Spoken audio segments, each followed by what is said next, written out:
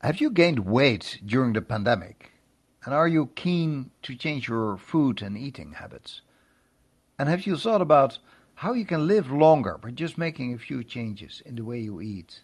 Then join us today because we will focus in the Green Living podcast on food. But before we go there, I want to say a few things about happiness because there is a very clear linkage between the food that we eat and the happiness that we experience.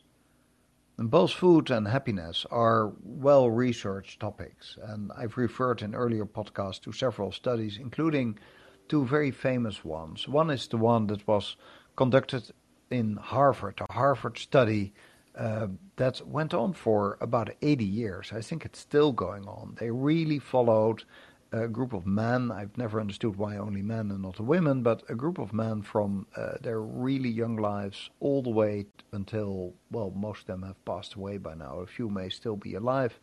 And that is a fascinating study. And then the other study that I've referred to in the past is the Blue Zones study, those specific areas in the world where people grow older than in the rest of the world. And there's a whole set of reasons for it. And in both studies, it has to do, one of the reasons why these people grow old has to do with the food they eat or the amount of food that they eat. Now, but first on happiness, it's interesting to see in studies how happiness declines throughout young adulthood and middle age on average, if you look at the big numbers.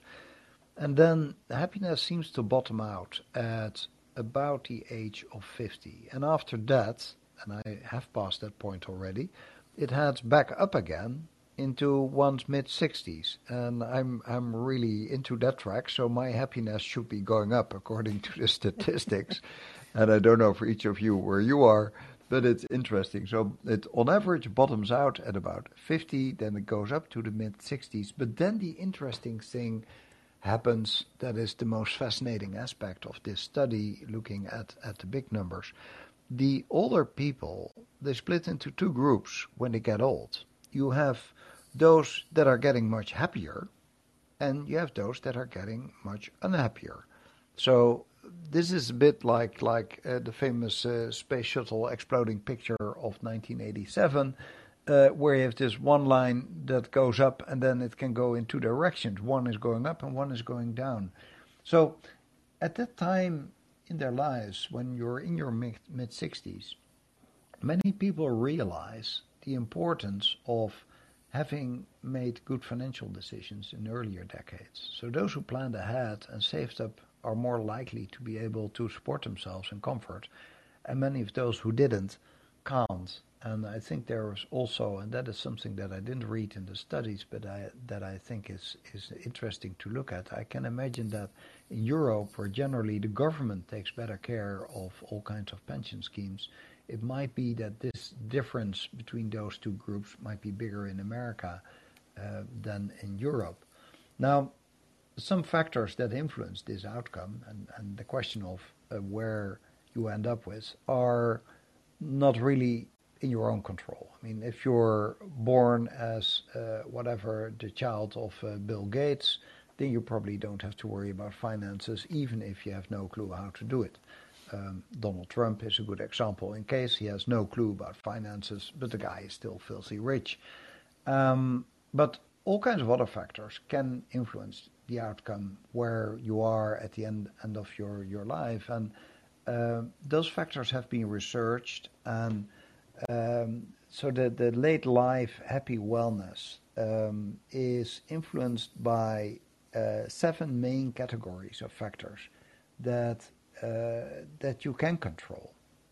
There was a study in 2001 that really dived into this.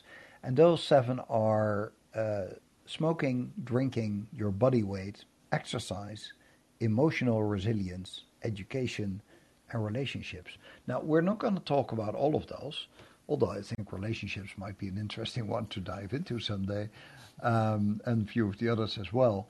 But 2 of them are related to what we are talking about today, and that is all about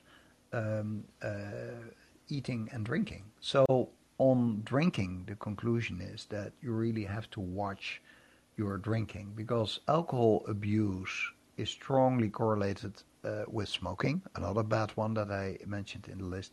Um, but the research shows that even for those that drink and don't smoke, it is one of the most powerful predictors of winding up in the wrong group, the group that is called in the study the sad and the sick ones, the people that are not happy at an older age.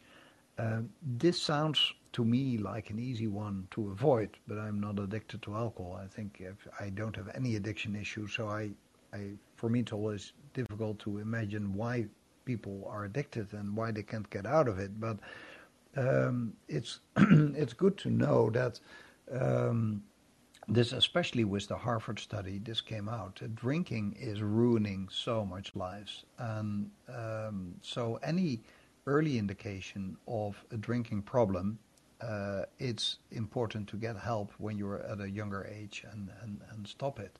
And often, if you see drinking problems in your family, just keep in mind that this is a thing where you have to really be careful about. So that is the one on drinking. The other thing on drinking is, of course, to drink enough water, which you sometimes hear me doing while I'm sitting here. And the second one out of these 7 important factors is to maintain a healthy body weight, and that is the main thing I think we will talk about today. Not so much your body weight, but what you eat. So you need a diet with lots of fruits and vegetables, and you shouldn't eat too much. Keep it moderate, the serving size. Most of us eat too much because eating is so nice. And you also have to avoid all kinds of yo-yo diets and or really put intense restrictions on what you want, on what you take in a way that you can't maintain for a long time. So just be steady, don't eat too much, and make sure that there's enough fruit and vegetables. And actually the amount of fruit and vegetables that the experts advise you to eat are just going up and up and up. If you look at what they advised 20 years ago, it's way less than they advised 10 years ago, and it is way less than they advise now. And I really noticed in the years how that amount of fruit and vegetables combined with a bit of nuts is going up all the time. So, yeah, we'll focus on the eating part. And this was a very long monologue. This could have been a whole podcast in itself. We're already on air for, 7 minutes. And I haven't given the floor at all to our co-host, Vanessa. I'm sorry for talking so long. Happy to see you there because I see you on the Zoom call. Hi, nice to be here. Thanks so much. I'm loving the theme of this podcast because I love food. I absolutely adore it, and it's kind of one of my reasons for living. I do want to talk about the sort of tale of food and kind of a different way of approaching how we consume food and our attitudes to it. I'm also going to give you a generic healthy recipe a bit later on. It's kind of an idiot-proof, plant-based, meat-free recipe that anybody can do, and I really do mean anybody can do. And it's so generic that whatever it is that you've got in your fridge, you can do it. So look out for that. We're going to touch a little bit as well on the environment and also about how food impacts the environment, but that's a bit later. You mentioned about sort of different sort of healthy body weight and obviously, if we're eating too much meat, we know that's bad for us. And we discussed that before in a previous podcast. One of the things I read was that, it was kind of interesting because when I went to Germany, the very first time I went there, I was totally vegetarian, and I had a nightmare trying to find a veggie restaurant. Sort of just having a plate of vegetables. But it's really interesting that the statistics for 2021 shows that the market for meat alternatives is actually thriving, and there's a 17% increase in the production of plant-based foods compared to 2020. But I just really want to start my bit really with something about the Tao of food. And I don't know if people know about Taoism or Daoism. People sometimes spell it and pronounce it as. But it's a way of life that I adopted really from when I was a teenager. We know food provides energy that we need to function physically, and Alex, you touched on that just now. You know, we've got such a busy lifestyle.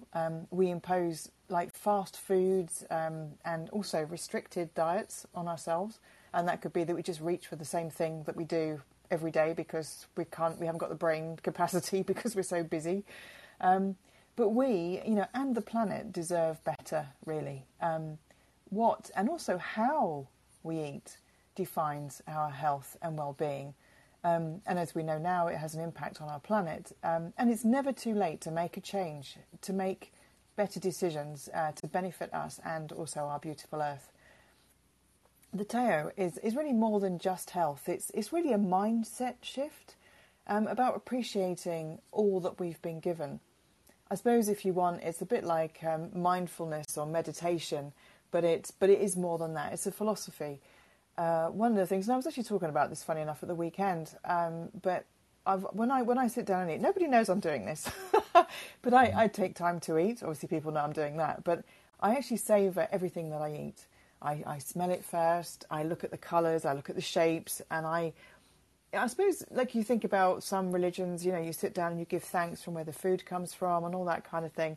You don't have to be religious to do this. It's actually just taking just a mindful moment to just look at the food and appreciate where it's grown, where it's come from. And then we know that actually that stimulates our brains for it to nourish us in a better way. So my first kind of tip would really be just take time to eat. Chinese medicine, obviously a load of people will know this, goes back to like 2000 BC or so. And the origins go back to a time when people were really living close to nature and the seasons, which is something that I've been doing a long time, and I know you do, Alex, and I know it's something that we're advocating, obviously, in the Whole Planet podcast. But a healthy diet is one of the 5 sacred tools of life in Chinese medicine and in Daoism. The others being, which some people might be keen to know, are medicine, sex, good breathing, and longevity, and all of which they believe are interconnected. The Tao Te Ching is translated, if you want, as the way of change, and it's based on the teachings of Lao Tzu, Tao being a way, a path. So if you want, the reason I'm bringing this up is because this is like a simple way of helping change your mindset. And actually talking of change is a constant in the world, and a new life comes out of old. You know, in the winter we wear warmer clothes, in summer we wear lighter clothes, but the Tao thing is that actually we should also, you know, eat warmer foods in the winter, and we should have lighter and cooler food in the summer. We should eat seasonally. And if you think about wherever it is that you live in the world, whichever season you're in, what's being produced? And if we ate that way, it would be much better for you, because your body would be able to process it in a better way because of the temperature change. But also it's better for the planet, really. Yeah, it makes a lot of sense, I must say, because when it's cold and winter, and as people know here in Ottawa, I'm often complaining about cold and winter that never seems to stop. Then I feel that I want more hot food, and in the summer I prefer to eat salads, etc. So I see that relationship, and I like to hear those numbers in Germany of relatively more plant-based food being eaten instead of meat, and that's a very positive development. It will be good for the Germans because they will live longer and healthier. It's good for the animals because they will be less abused, or at least abused in less huge numbers. And it's better for the planet, of course. So that's a very good development, which I assume you will see all over northwestern Europe. I'm not sure what the numbers are in the rest of Europe, but at least the area where I come from, let's say I'm a northwest European in a way, I really see that kind of change, and there's a growing number of people that are choosing to eat less meat, and there's many reasons why people do so, and health is often mentioned as a popular motive, and that is confirmed by all kinds of studies that have been done, because uh, health plant-based diets really have a lot of health benefits, and that an important one is that it lowers the risk of chronic diseases such as type 2 diabetes and heart disease. And there were recently a few large studies done that suggested that vegetarian or pescarian diet. So pescarian is where the only meat that somebody eats is fish or seafood, but they don't eat birds or cows or pigs. And note that I'm not mentioning here beef or pork. I believe that you have to mention the source of what you're eating. You're eating a dead animal. You're not eating beef. You're eating a dead cow. So vegetarian or pescarian diets, they may be linked to a bit lower risk of cancer. And I would say even if it's a bit lower, it's worth the investment. So in a study that was recently done, they compared a large group of people. They took the regular meat eaters, and then they found that the risk of developing any type of cancer was 2% lower for the low meat eaters, which was defined as maximum 5 times a week eating meat, which I don't consider low at all, but anyway. So that was already 2% lower. But for those that were eating only fish, it was 10% lower. And for vegetarians, it was 14% lower. Excuse me.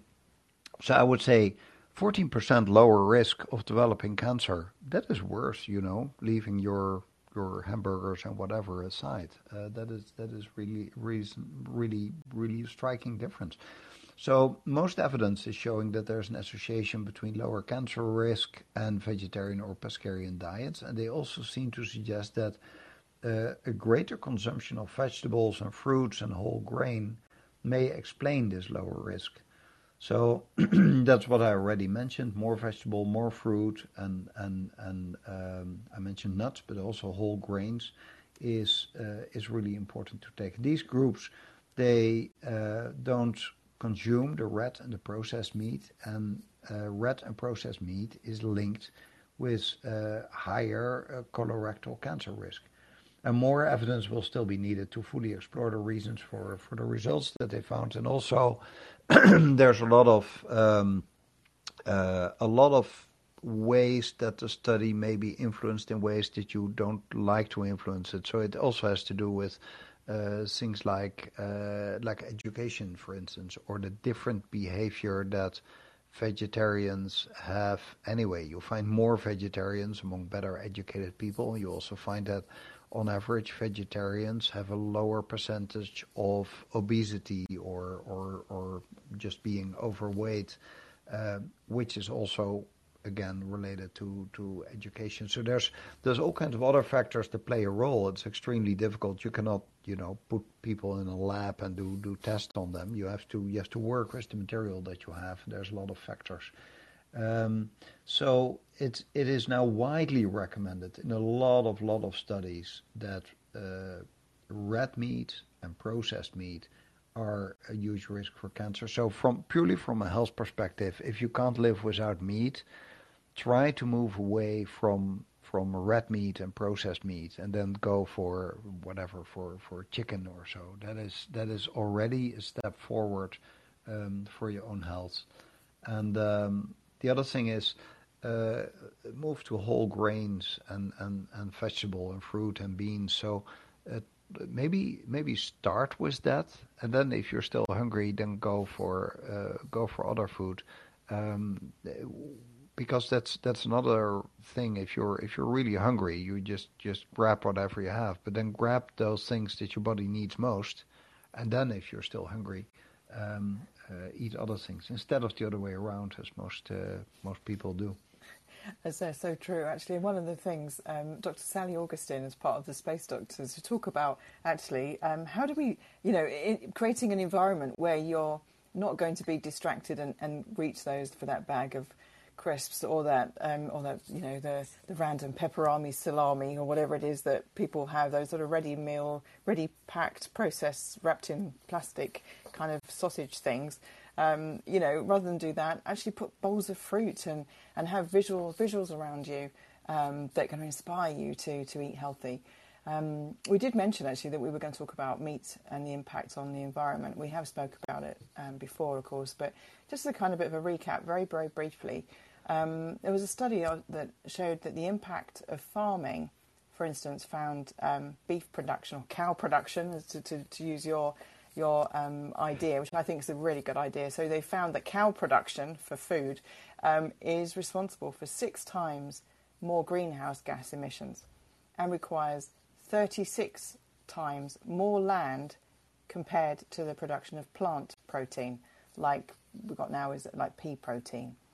So already that's like, producing so much more greenhouse gas emissions. So if we said we're not going to have cow, we would be helping reduce greenhouse gas emissions and also help protect some of the forest and some of the native land species that are on there, rather than clearing it for cow production. Obviously, avoiding meat and dairy products as well is one of the biggest ways to reduce this environmental impact on the planet. But without meat and dairy consumption, it's also shown that global farmland use could be reduced by more than 75%. So you could switch out, the farmland with other things. You could plant trees, and the people who are worried about the economy of that sort of thing and a lifestyle shift, they could grow something else. They could be stewards of forests, or and we can talk about that. We could have another podcast on if we got rid of farmland, what would we use? What would we create that land instead for the benefit of people and planet, and also profit, actually. So that's good. It's important to also bring that into the equation. 60% of global biodiversity loss is caused by meat-based diets, according to the World Wildlife Fund. So, there's lots and lots of reasons just from the impact of the environment. And just while I'm here, when we open up the calls, have a think, listeners. Does anybody have any other facts and figures regarding how meat and the production of meat has an impact on the planet? It'd be interesting to hear if you have any facts and figures yourself, or any views on that as well. So put that in your back pocket while we're talking, and call in a bit. Obviously, 75% of the world's food comes from only 12 plants and 5 animal species. I mean, really? The world is so rich of grains and all and vegetables. But when humans consume too much of a single food source, it can cause health problems. As you mentioned, Alex, if we consume animal protein, cow, pig, and sheep, and these, it's linked to the development of a variety of cancers.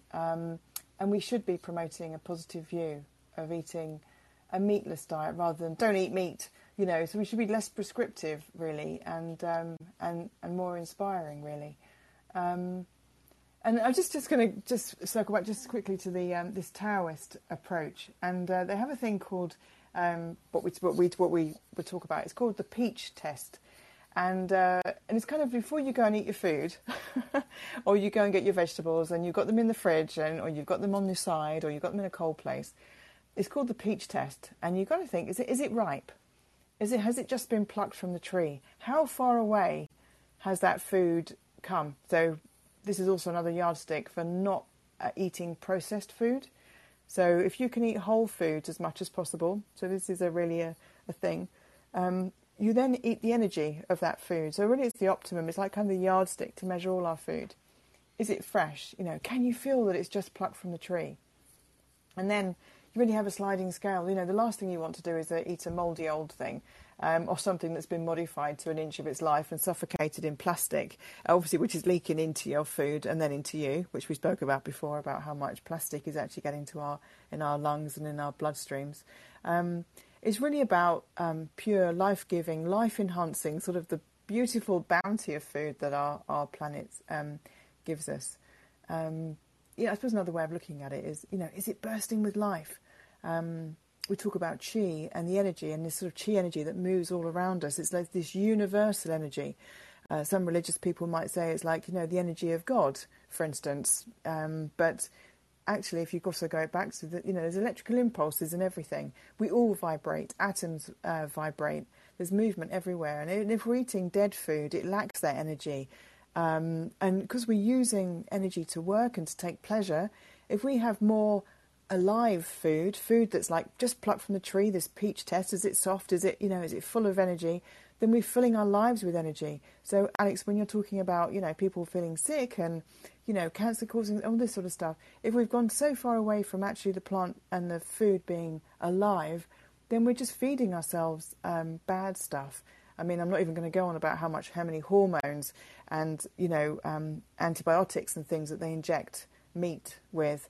And then, of course, we're eating that meat and, of course, we're consuming those hormones and all those things. So it's a bit yucky, really, when you think about it. If people are listening and they do need to eat meat, just go for the organic option. At least the animals have had a run around and stuff. So, I'm not, I'd rather you didn't eat meat and all that sort of thing. But if you are, then make a choice, really. I suppose it's this holistic approach, mind and body. It's all aspects of life. We are one. We're interconnected. Everything we eat, everything we take inside our body, and actually also things you put on your face. So face creams and stuff. You should think about where is it. If you can eat it, then it's good. You don't want things that have been processed into their life as natural as we can, because then that will also help us understand our beautiful planet. And this is it. Really, it's my belief, really, that we should be advocating a holistic approach to protecting our planet. Which is kind of what this podcast is about, really. It's promoting green living in all aspects of our life, from the travel choices to what we eat, to how we clothe ourselves, what we use to shampoo our hair, what we choose to grow in our gardens. There are many choices that we can make. I mean, as well with gardening and planting. You can feed yourself with some wonderful, wonderful things, really. Yeah. I think briefly back to what you just said, or what I just said, or what you reacted on the words like meat and pork, etc. I was thinking about it while you were talking that this has been created by the food industry to make us believe that it's something different. Because if you look at it from the vegetarian side, the thing that grows on an apple tree looks like an apple, it smells like an apple, it is called an apple, and when you buy it in the fruit store, it's still called an apple. And that's the same with a strawberry and with a pear and with a potato or whatever. It's not that when a potato comes out of the ground and it lays in the food store that suddenly we call it a completely different word, because by doing so we would not think about that the thing was once in the ground somewhere, or an apple living on a tree. But of course, because the meat industry, and this is not a recent thing, for many years past, people started to realize if you call a piece of that cow that you are going to eat, if you don't call it cow, but if you call that meat, that it becomes more acceptable to do so. So there's a clear early day example of clever marketing in creating that distance. It's also that the picture of the cow on the in plastic wrapped meat that I normally avoid that part of the supermarket because I can't really look at it. But if you look at it, you see that there's a piece of that cow. They put plastic around it, and then they put a sticker on it of a cartoon of a smiling cow, but I can tell you that cow didn't smile much in its life because it's been horribly abused in ways that if we would treat people that way, people would be appalled and there would be immediately human rights investigations, etc. How is it possible that any human was treated this way? But highly intelligent, sensitive animals like cows are basically treated like shit, and that is not just incidental. This is just by the billions and the billions, and I find it appalling that all Western governments are accepting this as if we have no norms, etc. to deal with animals. If you mistreat a cat or a dog, you immediately have the police at your door. But if you abuse an animal once it is dead, that we give a different name, then it's suddenly acceptable. So sorry for this rant, because this was not at all about food, which is the theme of today, but it's something that I'm just astonished about. And when I refer to the future historians, as I often do, I think someday people will write like, how is it possible that in a highly developed 21st century people just accepted that these things took place in their country? So I call upon all of you to vote for politicians that take these issues serious and that do take action, because I don't really want to live in a place where people treat animals this way, including people that call themselves animal lovers. Okay, this was a way too long rant, which was not at all about the food you eat, although there is the message that you should eat less meat. But I also want to refer to the number that you just mentioned, that 60% of global biodiversity loss is caused by meat-based diets. So we have like a few really, really big long-term problems in the world, and climate change is always the one that gets most attention, and then the smaller twin brother that should get more attention is biodiversity loss and the loss of nature. So 60% of global biodiversity loss, which is at a stunning rate. We are in only the sixth time in the 4.5 billion years of history of this planet that there is a massive extinction going on. And this time, this is the first one that is not only witnessed by us, but it's the one that is caused by us. And 60% of that biodiversity loss is because we are eating meat. So although eating meat, stop eating meat, or at least eating less meat, would significantly contribute to less climate change, the impact is way bigger on preserving biodiversity. So you're doing something good for the planet, as well as for your own health, if you eat less meat. So those were some thoughts on meat, but still staying on the theme of food. There's another aspect that I would like to mention, and I think after that we should open up to the listeners and get you into this podcast, because this podcast is ultimately there for you, and also to give your opinion and to discuss with the others and to meet. But there's something about growing your own food. I'm not doing it at the moment for the very simple reason that I travel a lot. I live in different places all the time. I don't have a garden where I can grow food. But I've done that when I was young, and I would, when I'm in a couple of years, finding a place somewhere in the world where I will settle down and travel less from place to place, as I've been doing for the past 30 years, I would love to have a garden and grow a bit of my own food. And there's a number of aspects there, but I think one of them is that I would feel much closer to the earth and to the food that I have grown myself, and I would trust it more because I have seen it growing. So it's something I look forward to spend more time in the garden, which is another aspect. I think it's actually good to be outside and take care of plants and watch them grow and be closer to nature and understand how they are growing and what kind of challenges are involved there, and learn more about growing food and trying new kind of foods.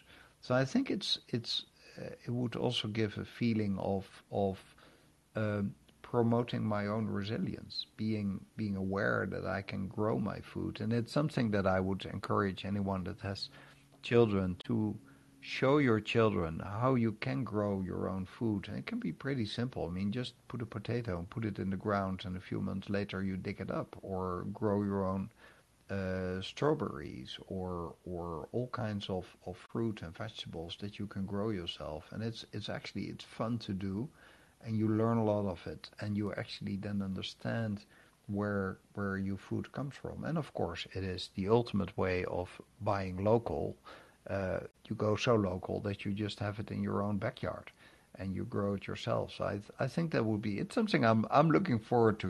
Me being an old man in the garden and then growing my own food. I think it will be absolutely fun to do. I'll probably grow a lot of flowers too, because I like flowers, and of course you don't eat them. But still, so I think that is a step that I would like to take, and I think it would actually be good for the planet if more people would do so, because that is ultimately how, thousands and thousands of years ago we started our life from moving from the kind of nomadic hunter-gatherer kind of life that we had, that we became sedentary farmers and started to grow our own stuff, likely by incident, because we dropped some seed or we dropped some food, and then we realized suddenly that, hey, if we drop a bit of our whatever, we drop the apple that we've been eating, and then you see that an apple tree is growing there, and suddenly there was this realization, we can purposely do this, and then we don't have to go around too far away to get it. We can just grow it nearby our places where we're living. So I think that will be a fascinating way of living. So that is one of my secret things I'm thinking of, not so secret anymore, of what I would like to do in a further future when I travel less and become more sedentary as a sedentary farmer. So having said that, I think we should open up to other people. I'm sure you have some good questions to ask, Ness.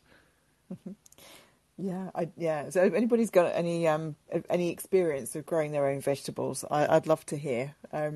I've been growing peas and carrots and potatoes and beans and actually fruit trees are really easy to grow. You can buy little sort of start-up ones, or what's really lovely is if you like you just said, you have an apple and a seed, and you put them in the ground, and then they grow up, really quickly, to be fair. And they're just lovely to watch, and they're great to do with your family. And what's really nice, you could do it as a gift to your to friends. You can grow, you can go out for dinner or something like that, or they can come around for dinner, and you can set them a challenge. If you finish off with some with a apple-based dish or something, and say, right, you challenge you to grow those seeds, and have a race. So you can grow the biggest tree. I see Evelyn is calling in there. So let me see. There we are. I was on the other side. I was looking at conversations. I had to switch back to the left. Hi, Evelyn. Hi. Just ignore my comments. I was just like, we need chocolate trees if I can only eat stuff that grows on trees. Well, anyway,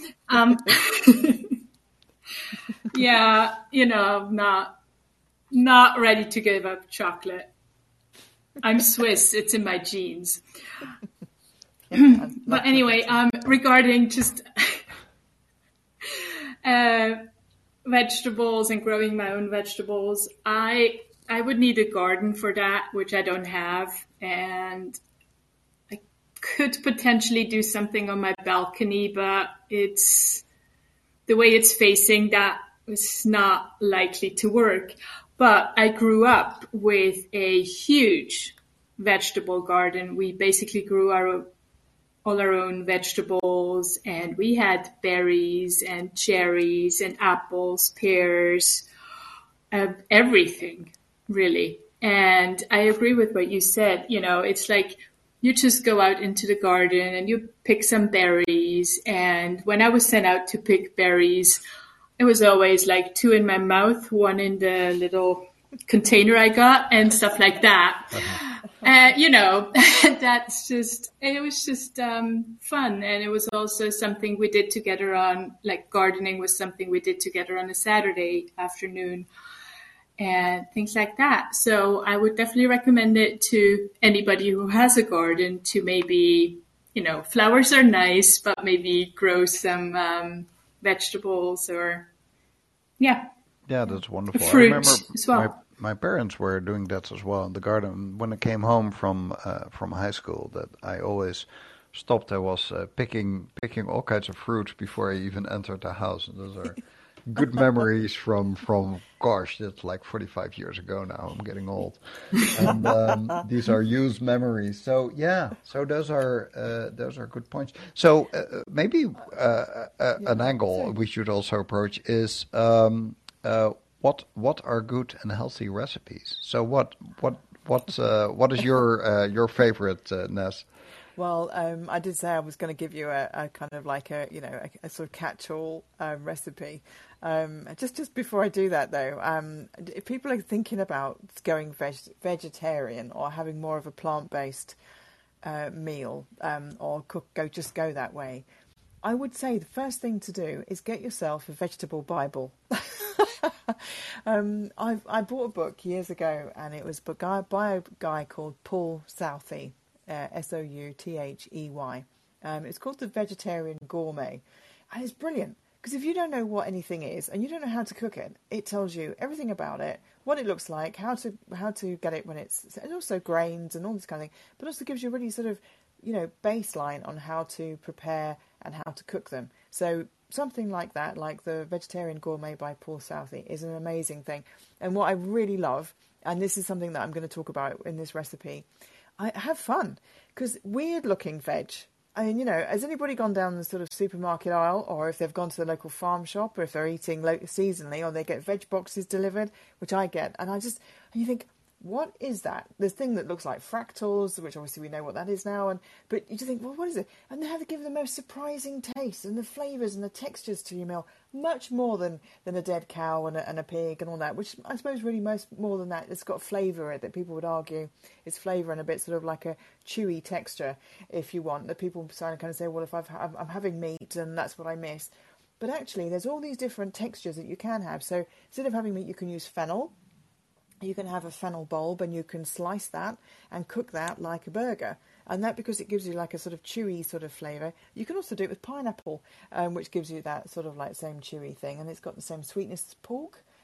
If you put a little bit of paprika on the top of that, that kind of gives you that sort of like trick of thinking you're eating a sausage, as well, or sort of a pig-based, pork-based kind of meal.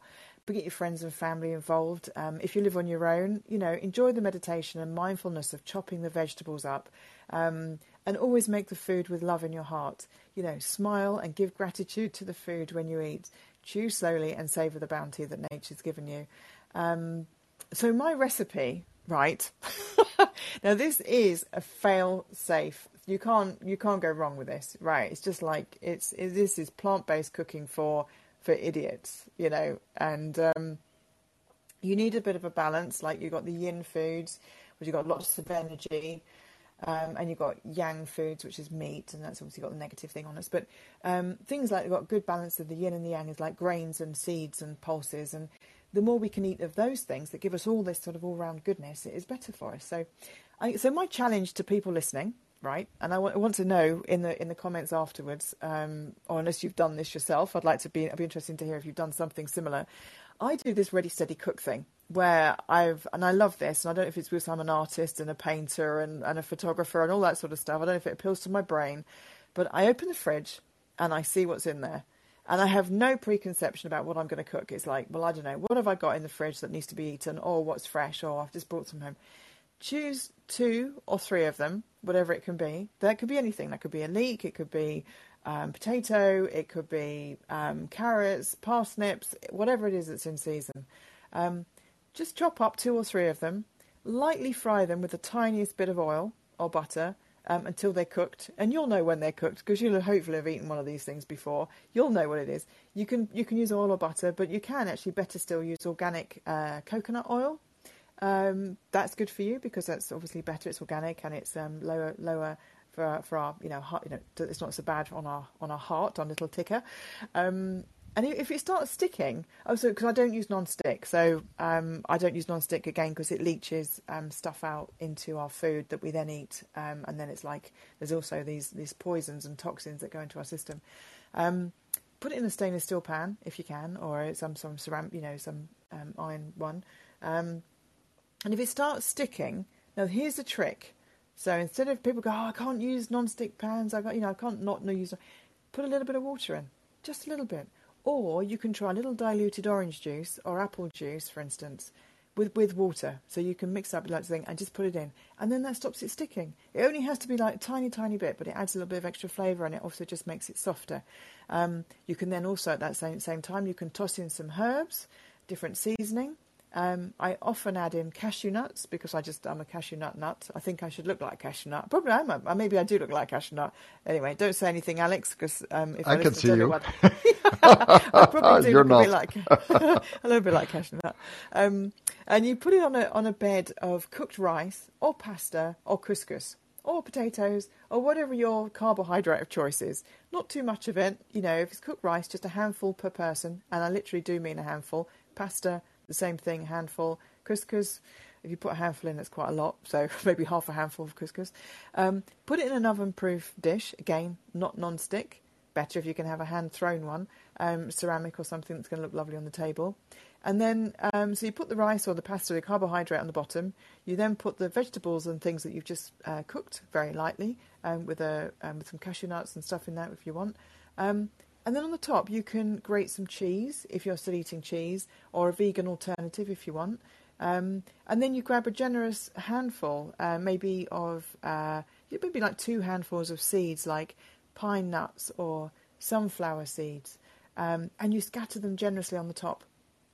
And then if you eat cheese or a veggie alternative, you just sprinkle that on the top, and then you stick it in the oven until it's brown. Then you eat it. And then you savour it slowly and you enjoy it. So really, that's just it. Honestly, it's just so simple. And if you don't want to put the oven on, you can just do the same thing. You can just dump the vegetables on top of your rice and all that kind of stuff. And you don't even need to put the cheese and all that sort of things on it. You can, because you'll have protein in there. You'll have all that sort of stuff. If you want to add lentils, you just put a bit more water in. And you just tip some lentils in, and then you just stir it. Obviously, people can buy canned lentils, or I do my own, and you just put them in until they're done. And you can do this also in a slow cooker, so that's also eco-friendly. Or you can cook it very, very lightly as well, so you don't have to use much energy. That's also something I do. Yeah, that's it really. Yeah, I was just going to say... I'm getting a good appetite if I listen to you. And the other thing, you should keep talking about recipes, because while you were talking, I think about 3 people joined, so it's... Okay, well, there you go. Well, I could talk about lots of things, raw food and everything. I did want to just say one thing as well, though, that if people are doing this and if you don't... So, Evelyn, you said that you don't have a lot of space to cook things, to plant things and plant food.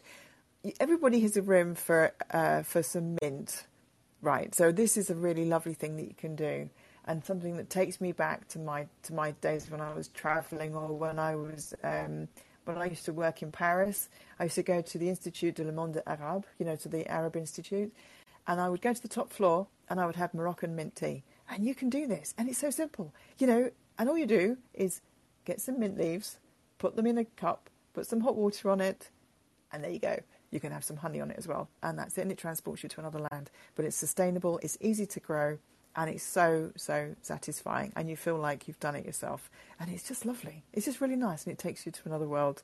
So, anyway. I always think about Morocco when I drink mint tea, because there I drink so much of it, although they throw loads of sugar in it. And I see Sharon. Hi, Sharon. Please join us. Hello. Hi, good to hear you. It's good to hear you. It's early in Arizona, so nice to be speaking with you. We have a lot of citrus in Arizona. We have grapefruits, lemons, oranges. So I try to use citrus in my cooking. I try to drink like hot lemon water in the morning. Somehow that seems to like give me a little bit of energy to start the day. But if you, and I wanted to make 2 points. If you don't have a lot of backyard, what I've done is I've written several grants for municipalities and for schools for raised container gardening, and it really seems to work. And you just get a raised container. It's like a box container, and you can grow, here in Arizona, we can grow peppers, tomatoes, melons, the things that, grow well in Arizona. So that's just a little idea. If you just wanted to start small, just get a raised garden container for your backyard. And the last thing I wanted to say is I love using the things that you have on hand. So just a really quick lemon pasta recipe. You just add some minced garlic, fresh parsley, lemon zest, and a half cup of fresh lemon juice to some heated olive oil. I use olive oil infused with Meyer lemons because it's locally sourced here in Arizona. And then you cook your pasta or linguine al dente, and you heat your garlic, your fresh parsley, your lemon zest, and your half cup of lemon juice up in your pan, and then add about a half cup of your pasta water, and then heat it up to simmering. And then if you are going to use cheese, you can add a little Parmesan in, and just add your al dente spaghetti or linguine, stir it up, and you have a really nice lemon pasta. And you can just serve it with like steamed veggies like asparagus or green beans or anything, that you're getting fresh. And it's kind of like light for summer. And it uses Arizona citrus. That's it. Sounds lovely. Oh my goodness. That's wonderful. I want to come and I'm visit. getting hungry. And it's only it's still before noon here. It sounds lovely. It sounds really simple as well. So thanks for that, Sharon. I'm going to have to give that a go. Really, I like that sort of idea that also there's not much preparation by the sound of it, and you can kind of whiz it up quite quickly, really. And obviously get that lovely fresh lemon. I do love cooking with lemons, actually. Yeah, it does. I do risotto. I do a butternut squash risotto. So when that's in season, although I've still got one from the last season, it's still sitting on the side and it hasn't jumped off the side to attack me yet. So I think it's all right to eat still. But I roast that. Then I put that into a risotto rice and I put lemon in it. So, because obviously if you're not eating prawns, which obviously I used to do with, when I was back eating meat and in between, but you kind of sounds, I miss that sort of like lemony zest of like a seafood risotto. But instead of having that, you could have, you can do, it's a good idea actually. Yeah, sort of, I'm going to do that with linguine. That might be tomorrow's dinner. I love the chat sessions that we nowadays have kind of in parallel. That is such a good improvement in that we have on call-in since about 6 weeks now, I guess, that we got this chat function. So I see all kinds of comments coming in. Nightmaster saying, I like Kool-Aid mixed with tons of sugar. Yeah, sure, go. Enjoy. And Evelyn is saying it's dinner time here, so this is absolutely the perfect time to discuss to talk about food. And I see a thank you coming in. And Ida is saying blueberry pies are so good. Yes, I fully agree. Catherine says there's too much noise here, so she can't join for the talk, but she grew strawberries on the balcony in Geneva. As I said, there's many people from Switzerland somehow, the Swiss rock, that are listening here. And followed me when I moved. And as a child, there was guava, rosmarin. I use a lot of rosmarin and basil as well, by the way. Rosmarin, basil, and rucola. Back in the Dominican Republic. Yes, those are good too. Birds, there was a comment on something, I think when I mentioned chicken or something. And Louisa also mentioned growing blueberries for the local boards. Blueberries seem to be popular with our listeners. really Louisa good. also said earlier that she's trying to reduce meat consumption by adding veggies to ground pork, etc., mushrooms and green peppers. Yeah, that's the thing. You can just reduce your meat by adding a lot of the good stuff, so like vegetables, etc. Which brings me, by the way, to another comment um, on cooking. If you want to move from a fully meat-based diet to a diet where you eat less meat, this seems like such a huge step to take. And the good thing is that since a couple of years now, you have so many alternatives for meat. So the easy thing is, instead of moving to completely a different kind of vegan or vegetarian cooking, you can basically keep cooking the same, but you just replace the meat with a meat alternative. So let's say if you want to make a spaghetti bolognese, you just cook it exactly the same way that you used to do it. You only reduce the, what do you call that in English, the minced meat by something like corn or something, which is still, it's processed, so it's probably not the most healthy thing, but it is a very easy step to take. It's certainly more healthy than the original meat that you used to take.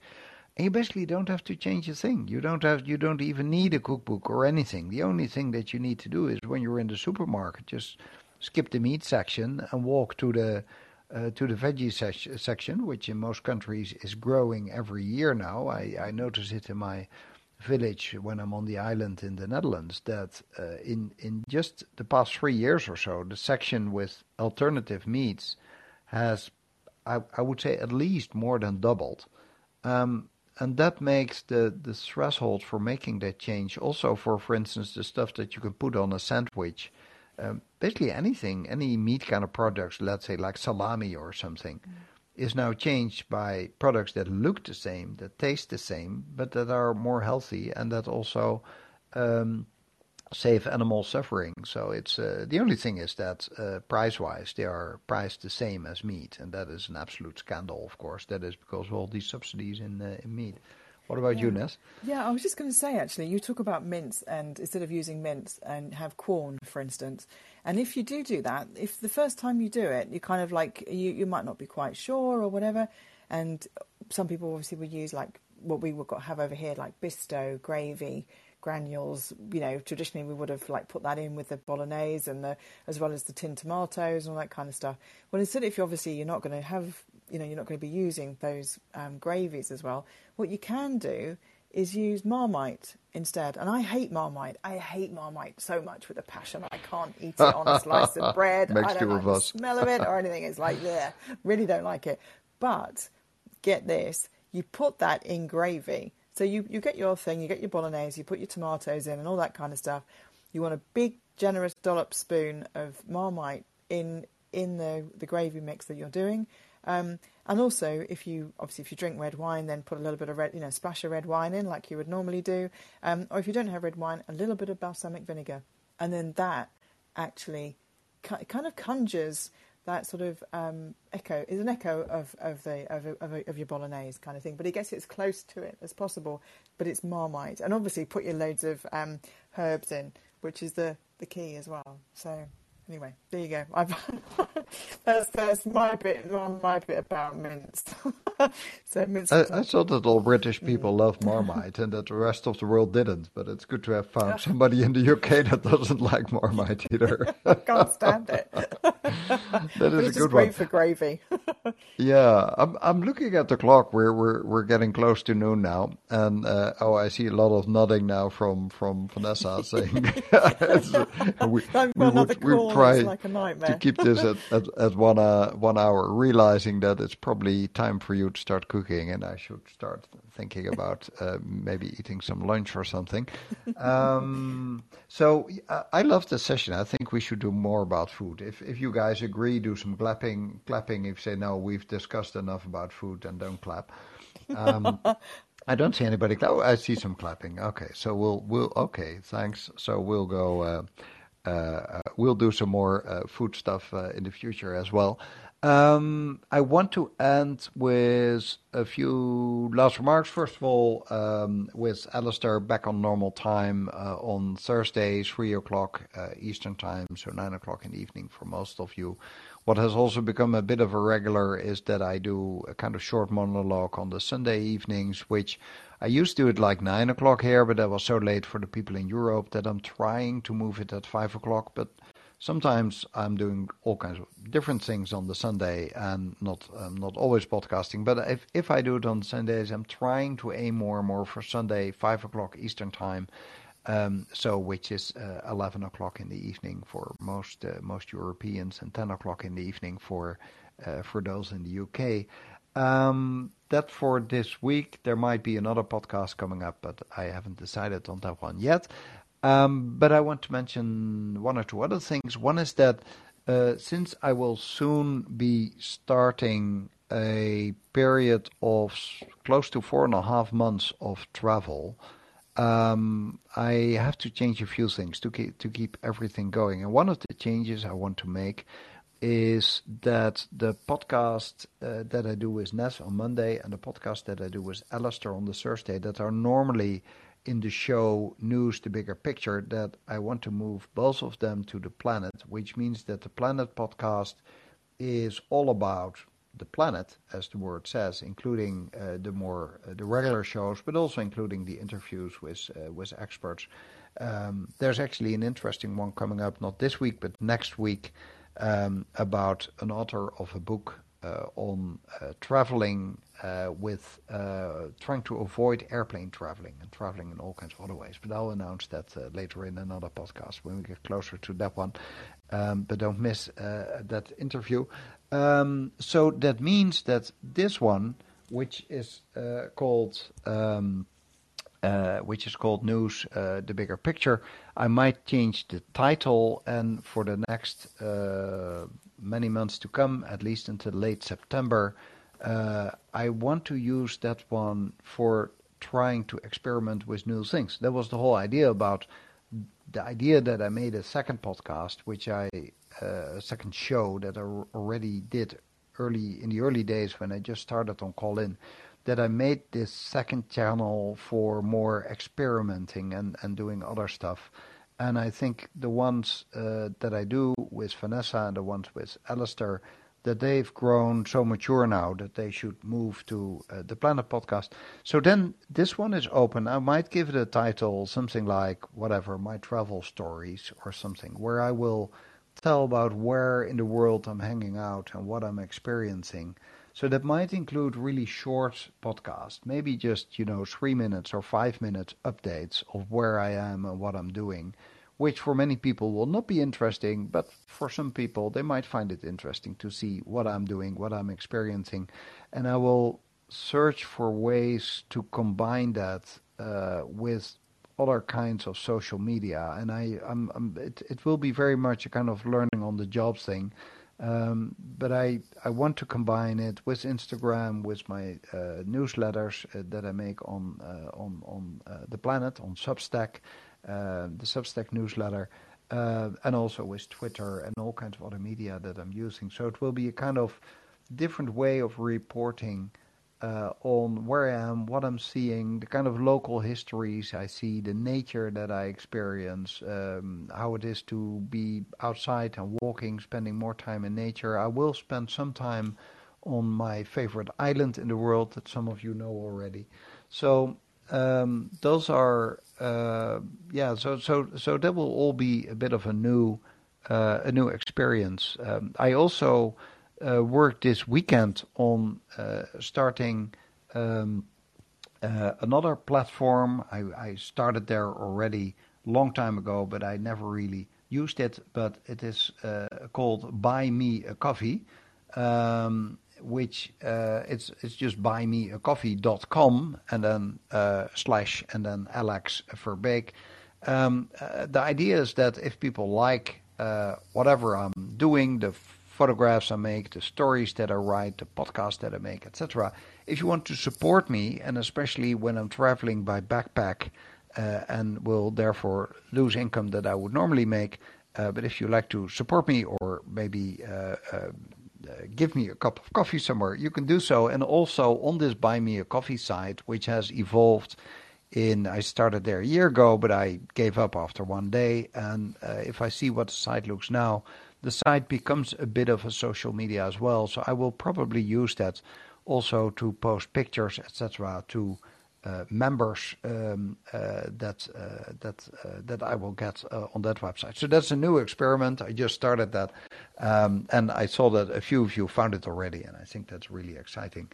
So with that, I hope to see you on Buy Me a Coffee. I hope some of you will buy a coffee for me. I hope to see you back on the Planet podcast. If you haven't subscribed to that show, please do. If you're already subscribed to this show, please stay here. It will change in name, but it will probably go up in frequency, but it will probably be shorter. And I'll just let you know where I'm hanging out and what I'm doing. So it's going to be more experimental on this show. That's, I think, all I wanted to say. I'm looking at the comments. If there's any last thing, much appreciated. I see and I see a comment on high on protein. That's it for today. Hope to see you all back on Thursday, perhaps even earlier. And thank you very much, Vanessa. Any last words? No, just thanks very much. And look forward to seeing everybody over on the Planet podcast. Okay. Bye-bye now. Bye.